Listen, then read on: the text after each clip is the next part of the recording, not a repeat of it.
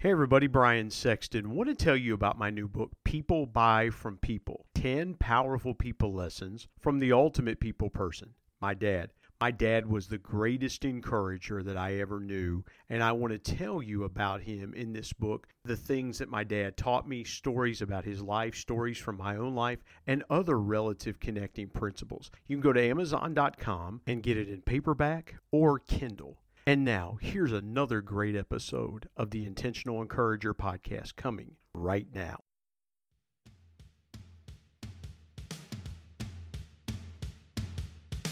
Welcome to the Intentional Encourager podcast, where each episode brings you compelling conversations and stories designed to entertain, enlighten, and encourage. And now here's your host, Brian Sexton.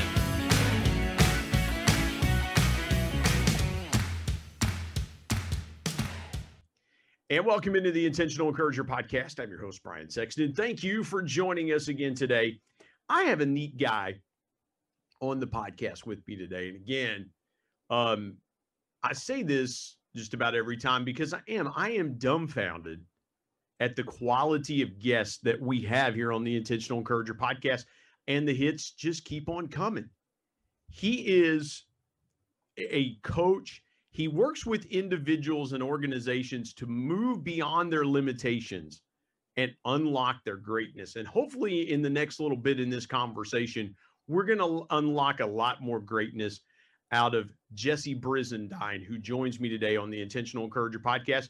You can connect with him on LinkedIn at Jesse Brisendine, and he will tell you other places that you can connect with him, but he joins me today. Jesse, how are you today, my friend? I'm doing well, Brian. It's great to be here with you. Thanks for having me. I want to start with something here. I noticed in your LinkedIn profile, and I love this. You said, are you working in a career where on the outside everything looks perfect, but for some reason you still don't feel fulfilled? And I think a lot of things that COVID-19, and you and I were talking before we started recording, a lot of things about this pandemic have exposed those imperfections. What do you say to someone that comes to you and says, I thought I had it all put together until March, when a pandemic hit my life and my business, and I realized I have a lot of fatal flaws? What's the first thing that you say to that person when they come to you with that logic and reasoning? I usually start, Brian, with asking them what they want. I think one of the gifts that comes from this interesting year is that it's allowing people the opportunity to confront the statistics that we've long allowed to just kind of be statistics and not really put meaning behind them.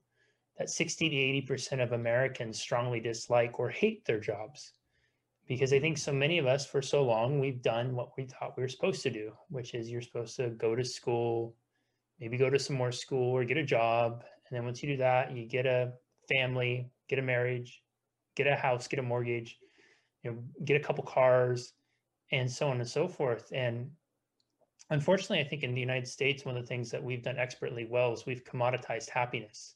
And we've made happiness a thing instead of a state of being. With COVID now, it's giving us pause, and we realize that we might have those things, yet they're not bringing us what we want. We realize that while this has caused a massive disruption, we're starting to reflect and looking at the next part of our life and asking ourselves that all-important question: what do I really want? Is what I've been doing what I really want my life to be about, or is it something more? Yeah. And Jesse, I'll say this. Contentment a lot of times is hard for folks to wrap their arms around, because the hardest thing that we have to do, and I'll say this, the thing that I have had to intentionally resist myself from doing is comparing myself to other people.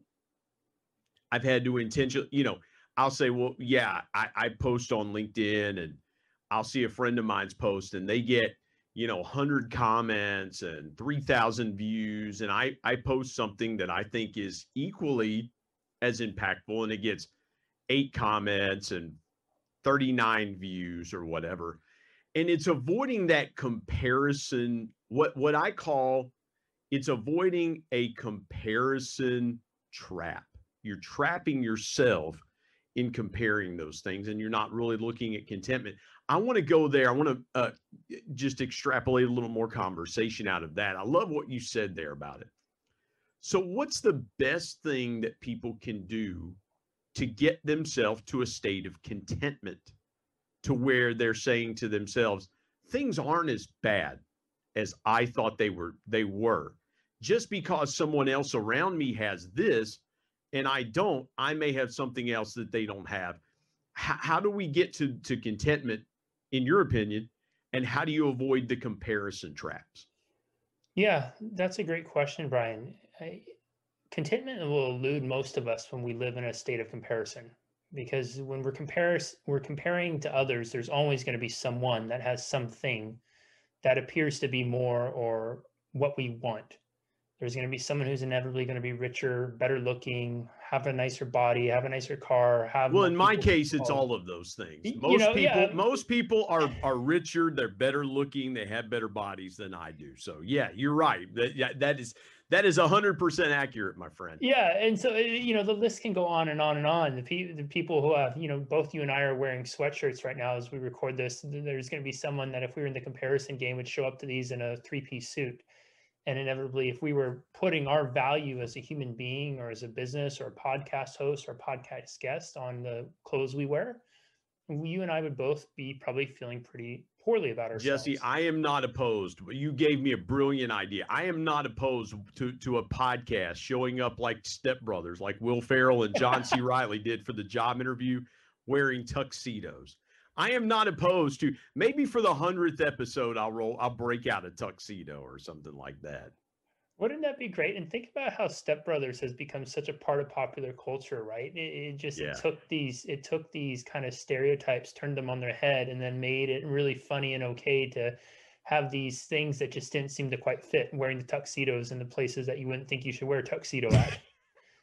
Right. And so, yeah, I would never wear a tuxedo to a job interview. I would look nice, but I wouldn't then go, and by the way, I'll be performing after the job interview.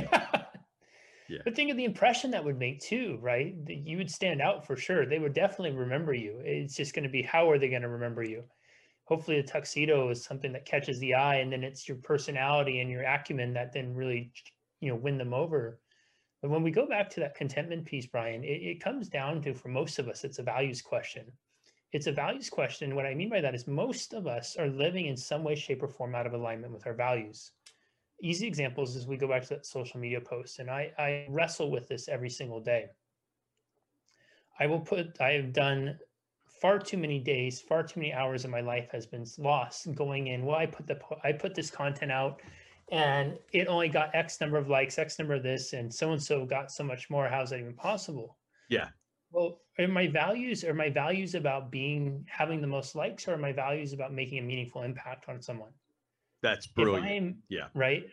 And so what happens is, with most of us, we would say in conversation, well, my values would be making a meaningful impact on someone, but we're not living in alignment with those values when we're starting to qualify our worth and our contribution based on a comparison to someone else.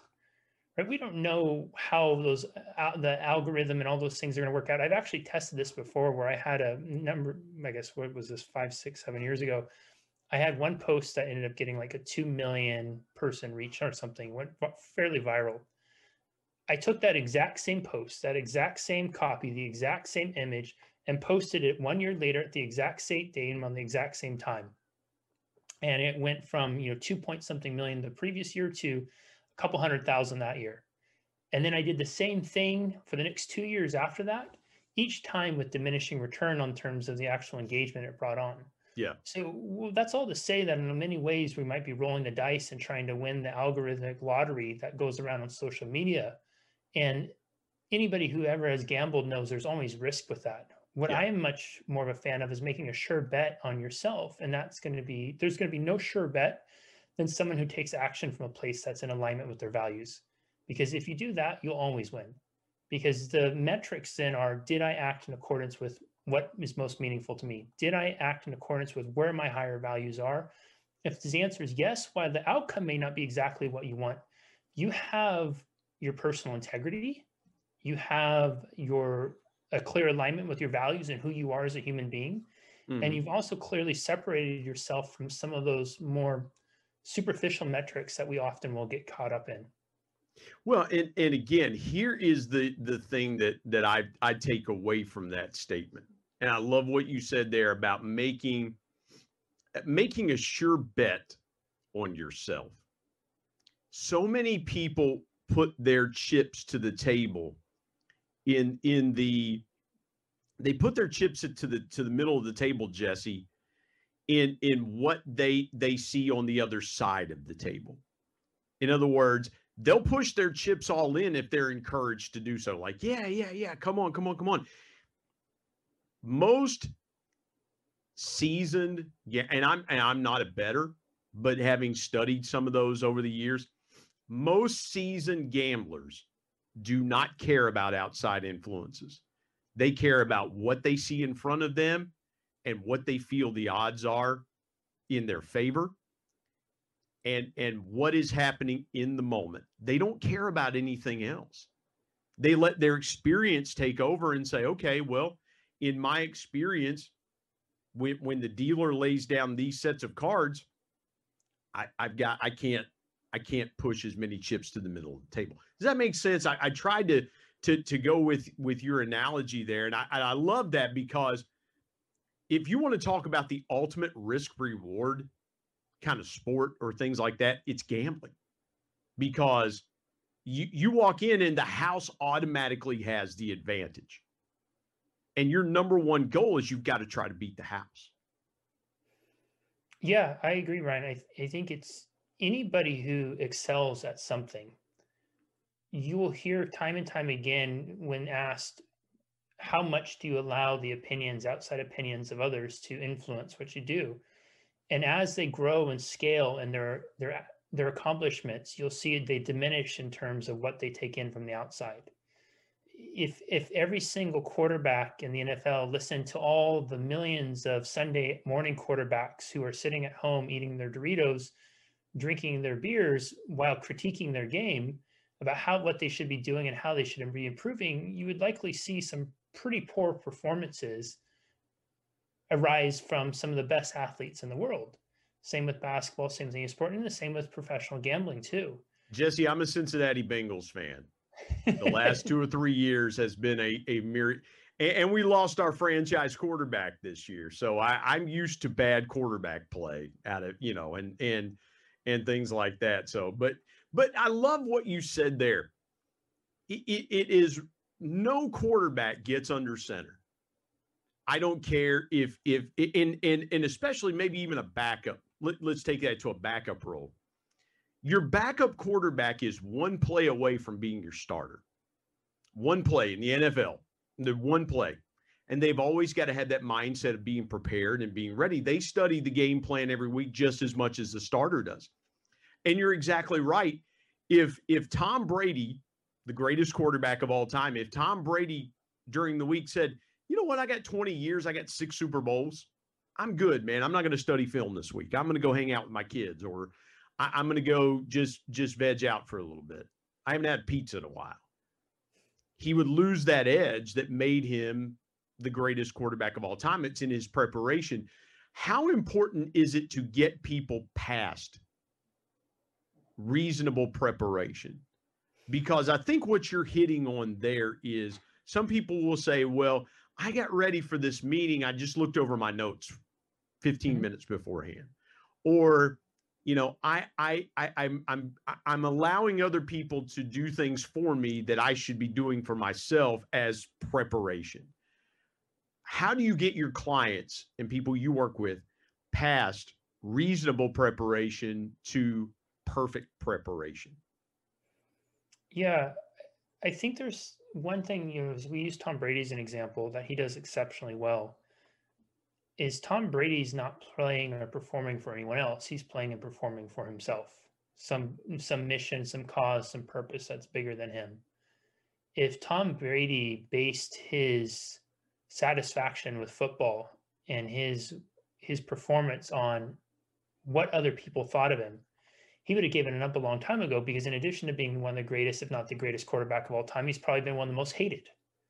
He's been on a team that's consistently one of the most hated. And if you're playing for a game to be loved, he's failing miserably. And so if that was his metric that he was using to qualify a sense of accomplishment, purpose, fulfillment, whatever it is, he'd be in big trouble. When we're looking at that preparation piece, preparation is an interesting thing. I think it was the Pablo Picasso story comes to mind, where Pablo Picasso was in a cafe somewhere over in Paris, and he's doodling on a napkin. And a lady observes Pablo Picasso, the Picasso, doodling on a napkin. And she looks over at him, and he's getting up and getting ready to leave, and he's crumpling the napkin up, getting ready to throw it away. And she says, "Mr. Picasso, I couldn't help but notice what you were doing there. Can I have that napkin?" And she said, "It would just be such an honor to have an original work like you." And he said, "Well, yeah, absolutely." And she goes to take the napkin, and he holds it, and he said, "Well, my dear lady, that will be 10,000 francs. And she said, 10,000 francs, Mr. Picasso, it's just, you're scribbling on it, you're wadding up, you're throwing in the garbage. It took you 5 seconds to do that." And Picasso looks at her and says, "My dear lady, it took me 20 years to be able to do that in 5 seconds." Preparation is an interesting thing, because a lot of times people will be caught behind, and we try to over prepare and compensate for the lifetime of underpreparedness. I'm a big believer in that we should always be preparing now for what that goal is in the future. So that way, when the time comes to have that opportunity, we're already ready. Before I did my TED Talk, I visualized and thought probably every day for almost 4 or 5 years consistently about standing in the red circle giving a TED Talk. So much so that when I actually stood in the red circle and gave the talk, it was familiar. It wasn't like this huge shock to the system. It was more of like this emotional experience of this long withheld dream. Most people will do it backwards, as they think, well, why should I start preparing now? Because the opportunity hasn't shown up. Well, you should stop preparing now, because if and when the opportunity does show up, you want to be ready for it. Because if you're not, the person who has been preparing is going to win. Now, with that being said, there's also, I think, a finite amount of time where those who have already been preparing and they've done a lifetime of preparation, like a Tom Brady, he is going to be so attuned to his levels of performance that then you're just going to be able to hone in and say, what are you feeling? How are you feeling? What needs to be adjusted there? Because you're dealing, it's the same as somebody who's driving a high performance car in like a racing circuit. They're going to be able to tell just if the tires are a little low, or if there's a little bit drag or something like that, based solely on having done it so many times. You start to get more of an intuitive feeling. So as your preparation level increases over time, your intuitive feeling, I think, also increases too.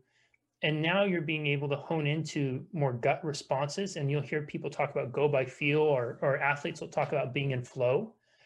It's not that they over prepared or they did anything extra. It's just in those days, they were so dialed into what was going on. They could just trust their body and their brain, that part of their brain that's not conscious, but more unconscious, to just take over. And they're a participant in it, but they're almost observing it at the same time too. Well, Jesse, a couple of things that came to mind. I love what you said there about preparation. So I've done live radio in a fill-in role. I have a friend of mine that he does the introduction to this podcast. He's done live radio every morning, 6 to 9 a.m. for almost 20 years. When I fill in for him, if I'm riding around in the car, I'll marinate on the stories of the day and kind of get a thought in mind and kind of practice saying those things for 5 or 10 minutes to kind of get a general idea of, okay, how does it sound? How do I want to get this thought processed? That way at 6:04, when I sit in that seat and I go live, I'm ready. Yeah, I'm ready. And I said this for years that, people in our church, I sang in the choir. People said, well, you don't take practice seriously. I said, but you don't understand. I've had 10 hours in the car practicing my part when nobody was around, singing these songs when nobody was around, getting in front of my keyboard and when nobody was around, and working this stuff out in my head to where when I got there, I was ready to go. And I love what you said about the intuitive feeling, because now at 48 years old, if I would go back and tell my 28-year-old self anything, I would say, you know what? All those things you've done that you thought were throwaway exercises were preparing you for this moment. Yeah.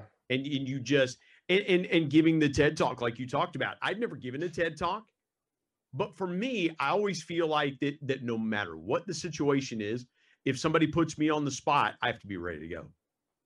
And it's the same thing, is that intuitive feeling of, okay, yeah. And I'll share with you real quick. I don't mean to dive off on a tangent. I'll share with you real quick. My wife's grandfather passed away about a month ago. He was almost 99 years old. We had service. I told my wife, I said, let's plan on service. We had to do it at the graveside because of COVID-19. Mm-hmm. The minister that was supposed to deliver the main eulogy, it was going to be short, but he was going to have a 5 to 10 minute part in the service. He couldn't make it last minute. And I looked at my wife and I said, we're good. No problem. And so I grabbed my phone real quick. I had something in mind already. And at that part of the service, I just stepped up and gave those words. I knew what I was going to say 7 years ago, when he first approached me and said, I want you to say something at my funeral. I had been marinating on this thought all that time. To your point about it being intuitive, let me ask this question before we pivot and tell your story. What's the one piece of advice that you would give someone to work on their intuition and develop their intuition? That's a great question. We tried, Jesse. I really did try, man. Yeah, that's a great question. I would, honest to God, for me, one of the best exercises I do to develop intuition is playing poker. It's playing poker because what you have is you have conscious mind, unconscious mind, right? Our conscious mind has this finite capability of assessing information. It's taking in a little bit of information available, whereas our unconscious mind is taking in hundreds of times more information in any given moment through sensory input. Well, and let me jump in there if you don't mind, because here's the thing. We just talked about it with social media engagement. We're constantly, even as we're scrolling through our feed, to your point, we're taking in things subconsciously that we're not aware we're taking in. Is that an accurate statement?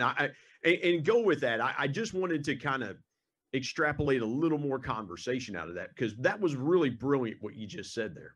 Yeah, whether it's social media, whether it's our commutes to work, whether it's we're watching the news, you go on any of the major cable news networks, every single color scheme, how they have the ticker placed, the graphs they use, the way they have the COVID tickers, all those things are designed to elicit an emotional response from us, primarily being processed by our unconscious mind.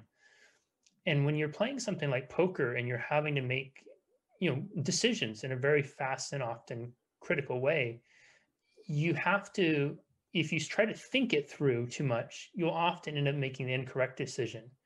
But if you start to really train yourself to listen to your gut, go with that feel, more often than not, you end up making the correct decision.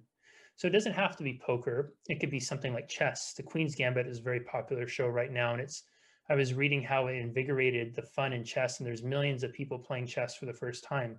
Again, a great example of it, because a lot of times in chess, the stereotype is you see people thinking and really massaging their brains and trying to work it out. But what you also see in that movie, that series, is people playing speed chess, where you don't have as much time to think. You're just having to make instinctual plays. So any sort of game like that, where there's some strategy involved, is a great way to develop intuition. Other things like, taking a different route to work. Sometimes you just feel like you should turn left instead of right. Anytime you start to get those feelings where it seems kind of peculiar, it's not something you're thinking, just start practicing going with that.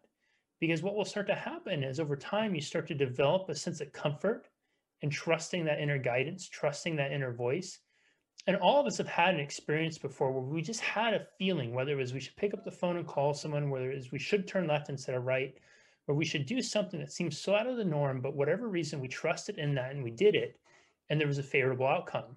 Yeah. And we also have an example in our life where we had that feeling, we didn't listen to it, and the outcome was unfavorable. So the evidence is there for us. And now it's just about practicing, putting ourselves in positions where we can start to practice and train that muscle just like any other muscle.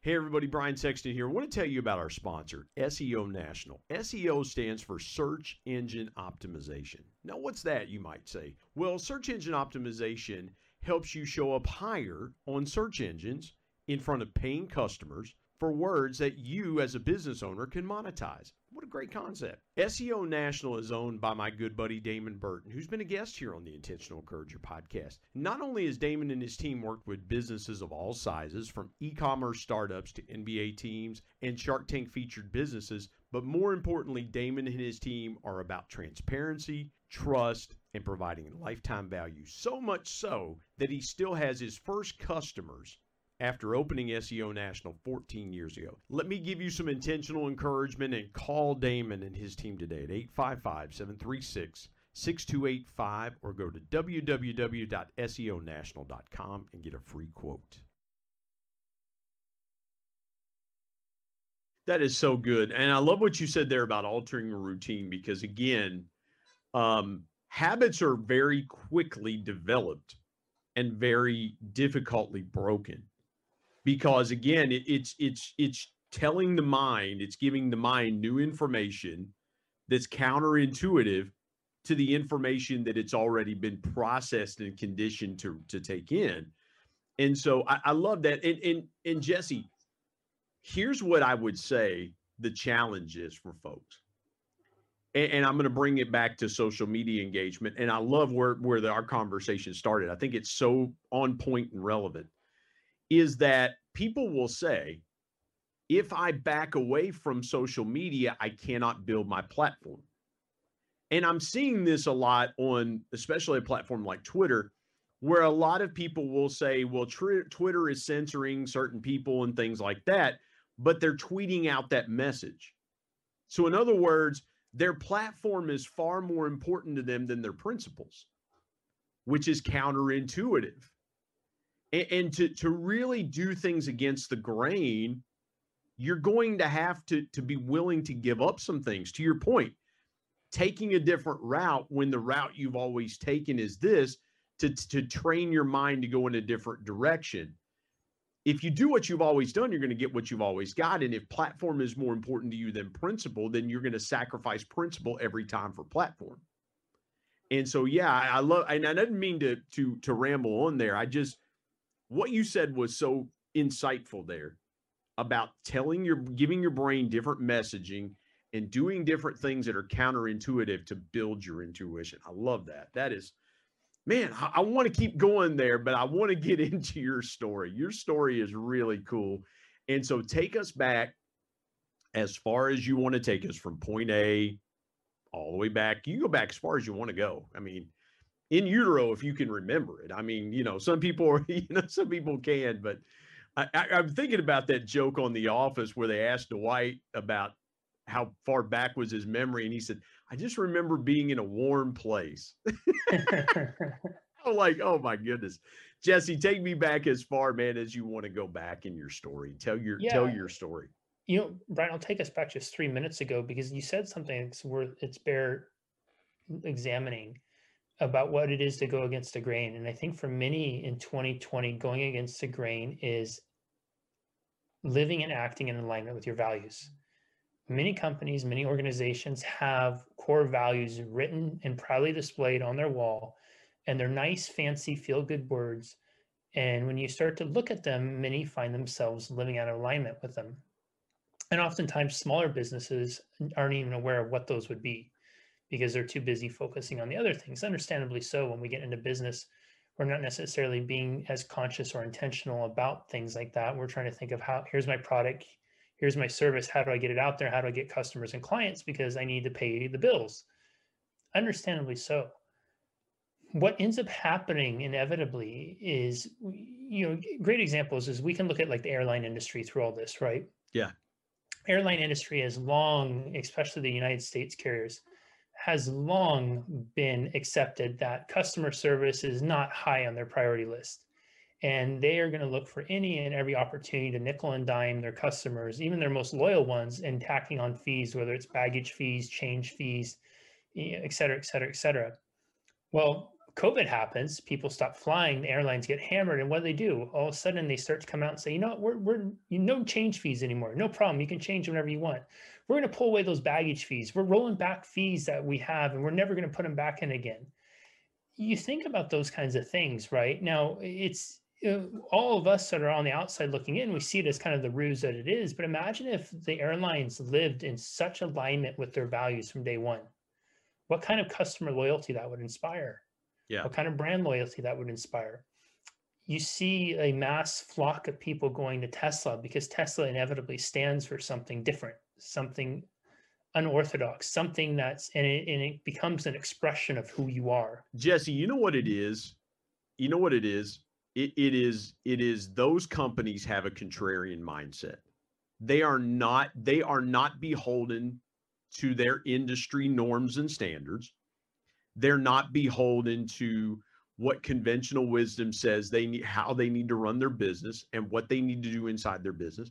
You mentioned the airline industry. That's a perfect example. I was thinking as you were saying that, I'm like, that is so good. Look at Southwest Airlines.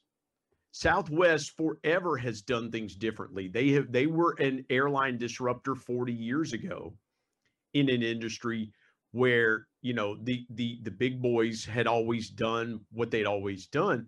And Southwest has survived this beautifully. Their CEO went ahead and took a pay cut well ahead. He saw that handwriting on the wall and said, look, I'm taking a pay cut. We're going to put our employees first. We're going to put our travelers first. To your point a minute ago about living those core values instead of having them on the wall and going, yeah, that's nice. And if we ever, in case of emergency, let's break glass on these core values just in case we have to pull them out and actually have to use them. And I love what you said. I had to jump in there because let's pull a little more conversation out of that. Let's stay there for just a minute. Yeah, you could look at even as an example. So over here in California, In-N-Out is well known, and people will, when they make their trips, love In-N-Out. Love right? In-N-Out. So yeah. There's a pilgrimage that happens. Folks who travel to California now, I think you have some In-N-Outs in Arizona and Nevada, at least in Las Vegas. People make pilgrimages to there. It's right up there with Disneyland as their must visit. I went to one in Dallas. I went twice. Yeah, I was in Dallas traveling and had some free time, and I'm like, I don't care what else is around here. I'm getting an In-N-Out burger. Yeah, and think about what In-N-Out has done in a time when McDonald's, their menu is literally probably as long and detailed as a Denny's now. In-N-Out has stayed with their core things. You got a burger, you got some fries, you get a double burger, you get some extra fries, you get these drinks, a shake, and now you can get a protein style or an animal style, whatever it is, and with their burgers. But they haven't deviated much with that. And what you get with In-N-Out, at least in the In-N-Outs I passed in Southern California, is pretty much anytime they open from, I think they open at 11 a.m. until when they close at maybe say 11 p.m., there's a line. There's a line out the door around the drive-in, and people are loyally lining up for In-N-Out burger. Now, is it the best burger in the world? I don't know. It's good. It's good. Yeah, a lot of people say it will, but people will go consistently out of their way to go to an In-N-Out burger because of what it represents. And you'll hear Jesse, I'll tell you my In-N-Outs. I went to an In-N-Out in Dallas last year in the Metro Dallas area. I got there at lunchtime. Again, to your point, extremely busy. But the dining room was not that crowded. A lot of people were just getting it to go and moving on with their day. I placed my order. They said it'll be a few minutes. We're making it to order. I had someone who came out to my table and said, hey, we're working on your order. Is there anything we can do for you while you're here? It's a fast food restaurant. Yeah. I didn't expect anyone to come to my table and go, hey, we're making the food for you. Is there anything else we can get you while you're waiting? And I was like, yeah, there were 2 or 3 people getting iced tea. And I said, I was going to get some iced tea in a minute. And the guy said, I'll grab you an iced tea. Here you go. I'll just get it for you. That, to your point, that made it, that was a year and a half ago. I still remember that impression. And when I went through the second time later in the week, their customer service in the drive-through was impeccable. Yep. I mean, I was like, I didn't order this. They were like, we'll get it corrected immediately. And they did. I mean, it was unbelievably good, just incredibly world-class customer service. You don't find an In-N-Out when you go in the restaurant and it's dirty. You don't find an In-N-Out where you go into the restaurant and the staff is unprofessional. You have a staff that is arguably as some professional servers in fancy restaurants. You could go into McDonald's and you could question if that counter is safe to eat off of. You could go into a McDonald's and your shoes might stick to the floor. You could go to the McDonald's and you could have a staff there that looks like they are not too keen, and nor could they care if your food turns out satisfactory or not. And that's not to harp on McDonald's at all. What it is to say is it's used in and out as an example of what it looks like when you truly live in alignment with your values. You have employees that like working there. It's highly profitable. I think they pay their upper management 6 figures starting. And the experience is consistent across every single restaurant you go to, whether it's California or Dallas. You're going to get amazing service. It's going to be clean. It's going to be consistent, and it's going to be quality every single time. And to say that, again, to your point, from a fast food place, that's insane. You just don't, what other fast food restaurant does that? And this is the power of having values alignment, and why In-N-Out would largely be considered such a disruptor in the fast food industry, and why it's taken on such a cult following of its own. And people, whether they're in Dallas or whether they're coming to California for vacation, they will go out of their way and stand in line at the In-N-Out, even though right across the street, there's a McDonald's with no line and a hamburger right there and fries right there. But the experience with In-N-Out is what people are coming for. I read an article with their CEO last year, and she said something very powerful. She said, we have been requested to go to every state in the union, West Virginia included, where I live. I mean, why wouldn't you want to come here? We're the fattest city. We're the fattest state in America. I mean, they'd make a killing here. But the CEO said, we don't want to go so far away that we can't keep an eye on the quality, what we stand for, who we are, what we do. And so we keep things at an arm's length so that we can really make sure that every new In-N-Out burger is as on point as well-established In-N-Out burgers. Again, it's a contrarian mindset. It's them deciding intentionally, Jesse, that they want. We're going to need to do a second podcast to tell your story, because what we're talking about here is so good. I want to go here for just a second. Mm-hmm. When you're talking to your clients and people that you're coaching, how do you get them to stay aligned with their own core values and continue to be intentional? Because and I want to frame the question this way, and the impetus behind the question. A lot of people will try something different. They'll see immediate success, and they'll run in a dead sprint to do that thing that may be a little contrarian to their core values. But to your point about companies in this pandemic wanting to keep that level of success, or keep that high rate of success going, or they've noticed a dip in sales, so they've got to bring back some of those core values that they had kind of pushed to the side. How do you keep your clients grounded to stay focused and stay intentional on those core values? Yeah, we can look at it as a metaphor, kind of like this. If you're In-N-Out and you are producing a hamburger, and you have a recipe for your hamburger, and it's X part this, Y part that, Z part this, you put it together and you're going to produce an In-N-Out product. That's what people come to expect. And if one day someone comes in and they says, gosh, hey guys, I have this really great idea that we should just test out today. And instead of putting X part, Y part, Z part, we should do X. Let's leave out the Y, because I hear B is working so much better in some places, and then we'll add in the Z, and then we'll just put it out there and see what happens. Inevitably, once you start pulling yourself away from what created the initial success, what made you who you are in effect becoming something that you're not. Right? People are buying the brand and what the brand is and what it represents. They're not buying the wild ideas or necessarily anything else. Now, that doesn't mean that you can't evolve and grow in different ways, but you still have to remain connected to that core, because inevitably most of us start with an idea about that we have something that we can do, something that we can offer that will make some sort of positive difference in the lives of someone else. And that we can do that a little bit better than anyone else, or maybe no one's doing it yet. But once we start to slip away from that, I think is where you start to see that people start to fall out of alignment, and then you inevitably see problems with that. So how do I keep people in alignment with that? First of all, you have to have values clarity. That's critical. We can't stay in alignment with something we're not clear on. And most people will fall so easily out of alignment because we don't have clarity on what it is we're aligned to. The second thing is you have to create some sort of framework, success framework that people can operate in that puts the overall mission ahead of the individual. And this is really, really critical because for most of us, we do it reverse, especially in those moments of temptation, because human beings, we're creatures of comfort. Inevitably, at the core of what we're doing, we're always either trying to avoid pain or gain pleasure. And the temptation of pleasure, cash up front, eating the Snickers bar when you're trying to lose weight, whatever that is, it is the most, I would say, addictive and intoxicating drug there is.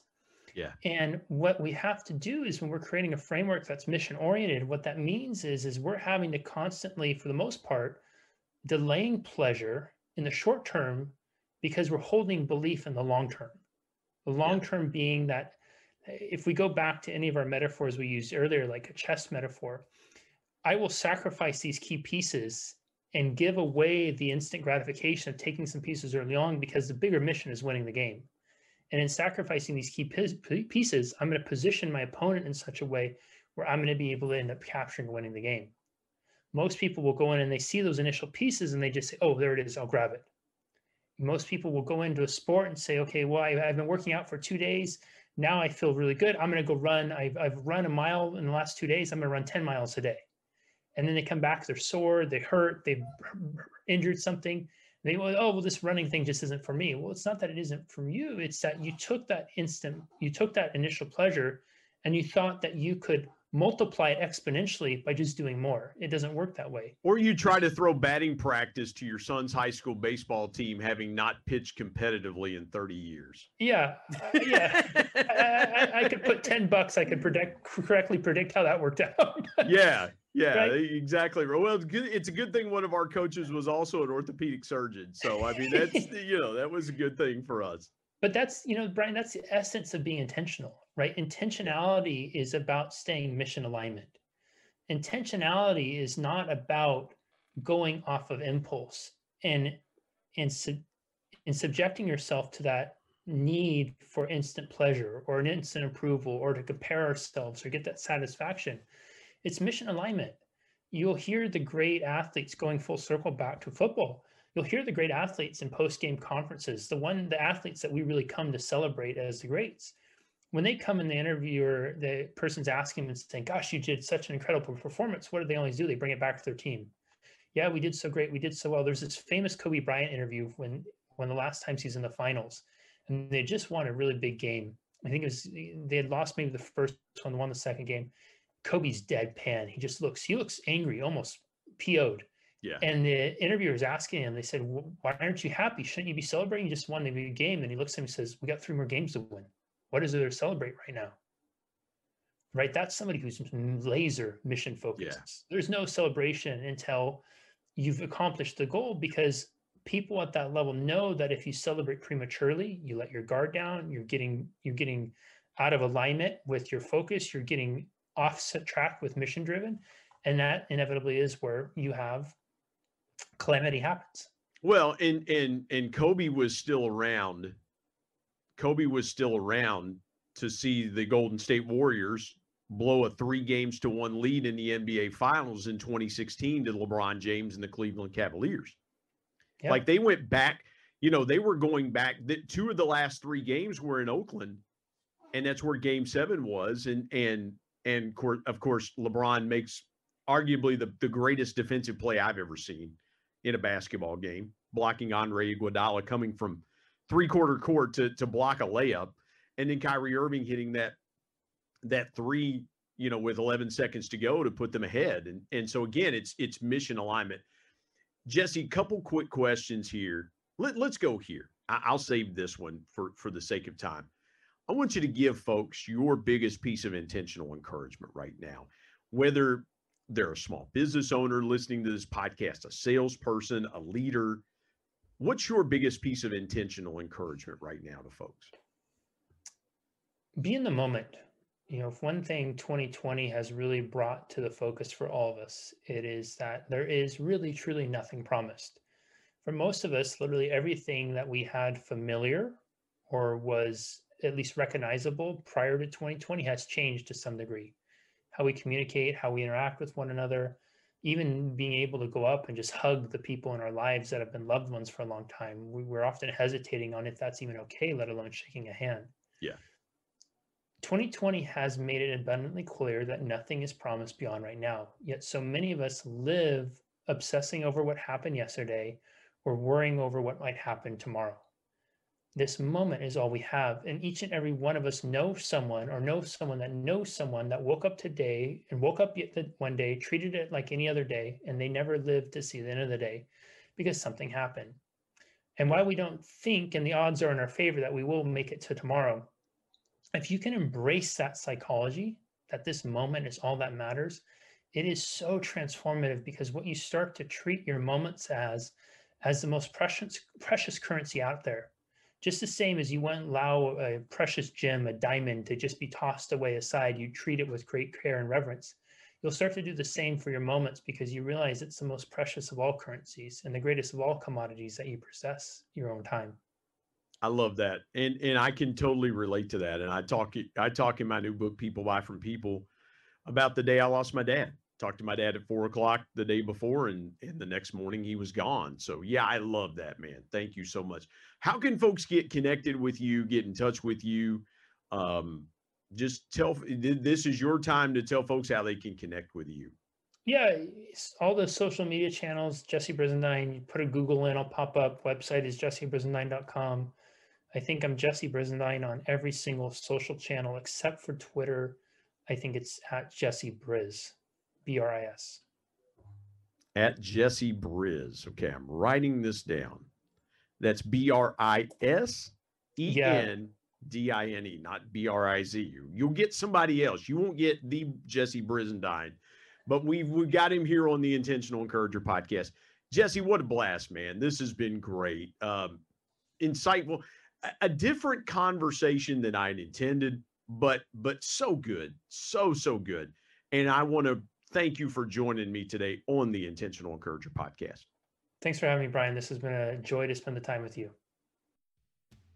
My thanks, as always, to producer Bryce Sexton and technical advisor Matt Means. And the ultimate thanks goes to the Lord Jesus Christ, who provides intentional encouragement every day through His Word. And until next time, remember, everyone, everywhere, at any time, and any place can be an intentional